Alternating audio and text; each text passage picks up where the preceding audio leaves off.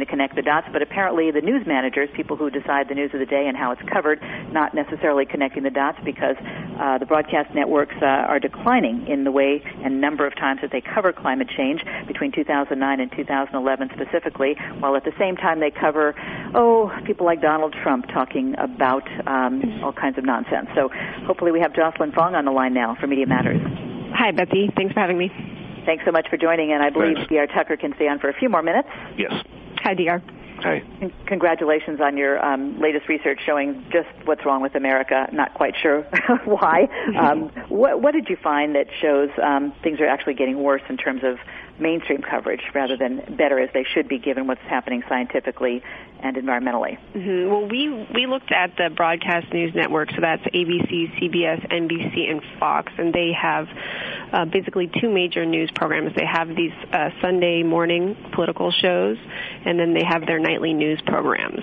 And at Media Matters, we focus a lot on cable news, but the broadcast networks actually get much higher viewership. So 4 times more people watch the network evening news than they watch the highest-rated cable programs. So these are highly influential media outlets, and we just wanted to take a look at how they've approached the issue of climate change over the last 3-4 years. So we looked back since 2009, and what we found was a dramatic drop in attention paid to climate change since 2009. It fell 90% on the Sunday shows and 72% on the nightly news shows. And then we know that other studies have looked at this, have looked at newspapers and found a similar trend. So there's this peak in coverage in 2009, and since then, the mainstream news outlets are not telling their readers about this story. How come? It's not clear. I mean, I think some people will say that the sluggish economy has reduced the amount of interest in environmental stories. I think that a lot of journalists and editors and producers have a hard time seeing climate change as a story that actually permeates a lot of different areas of life. You know, they may think of it as a single environmental story when really it's about everything. It's about economics. It's about politics. So you can find angles in everything, especially when you talk about gas prices. This has been a huge story this year. Unfortunately, the journalists don't seem to have the creativity to see how climate change is an issue with gasoline and oil prices. Well, some journalists we do here on the Green Front. Well, yes, of course. But that's part of the problem, right? Is the internet shows are wonderful, and we're mostly talking to green people, but there needs to be a more mainstream presence that's connecting the dots day in, day out, event in, event out. Exactly. And another finding that you mentioned was that we looked in 2011 how much these networks covered Donald Trump compared to climate change, and overall they covered Trump more than twice. And this guy, he's just a clown. He's a sideshow. And we're talking about global climate change, and they covered Trump more than twice as much. He spews so much hot air. Perhaps he's one of the reasons we're seeing global warming. right, noxious emissions out of Donald Trump. But and then another finding, we looked at who the people that were on, who did the Sunday shows host to talk about climate change, and they bring on politicians and media figures and not climate experts. We didn't see one scientist on a Sunday show panel about climate change. And then among those politicians, 68% were Republican and only 32% were Democrat. So what we see is kind of the mainstream news outlets mirroring the Republican Party in terms of downplaying this issue, following their trend where we see the Republican Party has moved so far on climate change. I mean, back in 2008, John Boehner said that climate change was a serious issue that needed to be addressed. And, of course, Newt Gingrich and Mitt Romney both said we needed to take action.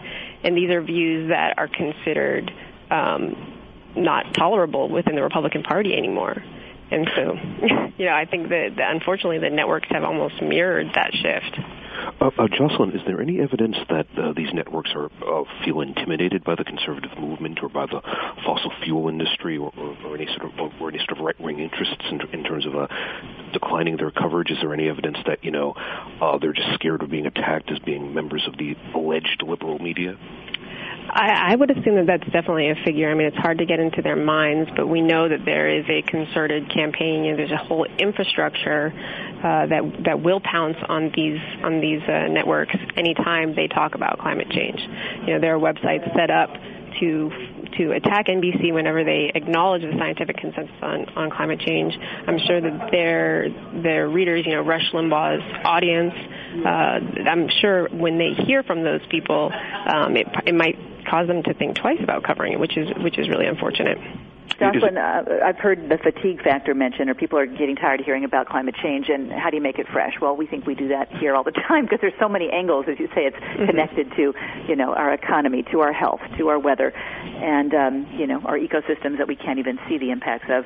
And so that always makes me laugh or cry when I hear that. When you see, pardon the expression, the gangbang mentality, certainly on the cable networks, they get on a story, even something as worthy as, Republican attacks on women's, birth control rights, and then the Trayvon Martin case. It's like over and over and over again, and some of us get tired of those stories, which really don't impact a lot of people and certainly have no long-term impact, not at least in connection to the scope of climate change and other environmental threats that are not even talked about as much, like what's happening with our oceans, in part connected to climate change.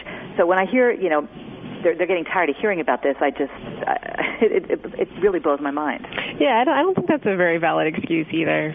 And then one problem that we see is people don't realize that Fox News talks about climate change a lot more often than some of the mainstream outlets, but their coverage is terrible. So when talking about that it's a hoax. Right. So when the evening news programs do cover the issue, they do a decent job at explaining the scientific consensus, but they don't cover it enough. So those facts are really drowned out by this everyday drumming on Fox News and other news outlets like Fox.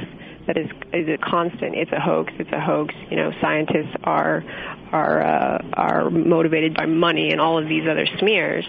And I mean, just this week, Fox host named Greg Gutfeld said global warming is good for human beings. So that's what you hear on Fox day in and day out, and you're not getting the facts really anywhere else. Jocelyn, do you have any hope that going forward there might be an improvement in the way these stories are covered by the mainstream media, especially in light of that Yale study that we just referenced? I do have to mention, and I've mentioned before, Betsy and I have discussed the quality of the coverage that the weekend show on MSNBC Up with Chris Hayes does on these issues. Do you have any anticipation that the quality of coverage Chris Hayes provides could eventually be reflected in the weekday shows from NBC, CBS, and ABC? I certainly hope so. I think Chris Hayes has been excellent on this issue, and I do think that the mainstream journalists are getting better on the weather problem, the weather issue, connecting that to climate change. I think it's been tricky for reporters to figure out exactly how to explain the connection between climate and extreme weather, but I think it's becoming, people are beginning to understand this concept of loading the dice and this concept that the background conditions have shifted, and I think that journalists are getting a lot better at explaining that, so I'm hopeful. Well, maybe the mainstream networks and some of the cable networks will consider hiring some of us journalists who've been making those connections quite naturally and regularly for all these years, rather than sit around and wait till they get it. Let's hope we have some, maybe meeting in the middle there. I certainly hope so. So just have about a minute left. Do you think we finally turned the corner? I mean, as you said, even though the networks are not doing a particularly good job of covering it as deeply and widely as, the crisis should reflect, they can't ignore the weather, as we just heard from the latest research from Dr. Lazarowitz. Yeah, I think this is going to be it's going to be increasingly difficult to ignore when we have the heat waves that we've been seeing, and the polls are showing that everyone else says there's something going on here. I think we will be able to see the reflection in the coverage. But I will say that it would be nice if leaders like President Obama wouldn't be so afraid of talking about climate change as well. I don't think that Democrats have been very proactive about bringing this issue into the mainstream conversation as well. Which is why DR and I talk about a green tea party for those of us who esteem that they're playing politics with the planet. I think we need to ramp that up between now and the election because, of course, Republican candidates don't believe we have a problem. And, of course, we have so many in just the climate change crisis alone. So maybe it is really time to turn up the heat, if you will, to demand, that the candidates for the highest office in the land really start talking about this in a real way. Yeah, hopefully it can become a part of the discussion. Once we get past this crazy Republican primary, we can actually talk seriously about things that we can do to address this problem. Well, the primaries happen in the summer, and that's when we're probably going to see more extreme, heat waves. So perhaps it will be just impossible to continue to ignore climate change or call it a hoax or any other ridiculous stuff like that. Thanks so much, Jocelyn Fong and Media Matters, for all the great work you do in showing, who's covering what and what's missing from the mainstream media mix. Thank you very much. In America. When we come back, we're going to talk to Catriona McGregor. She's written a book a couple years ago called Partnering with Nature, but we're still not doing enough bonding with nature, and that could be the reason we're seeing so many Americans not really tuning into their environment and saying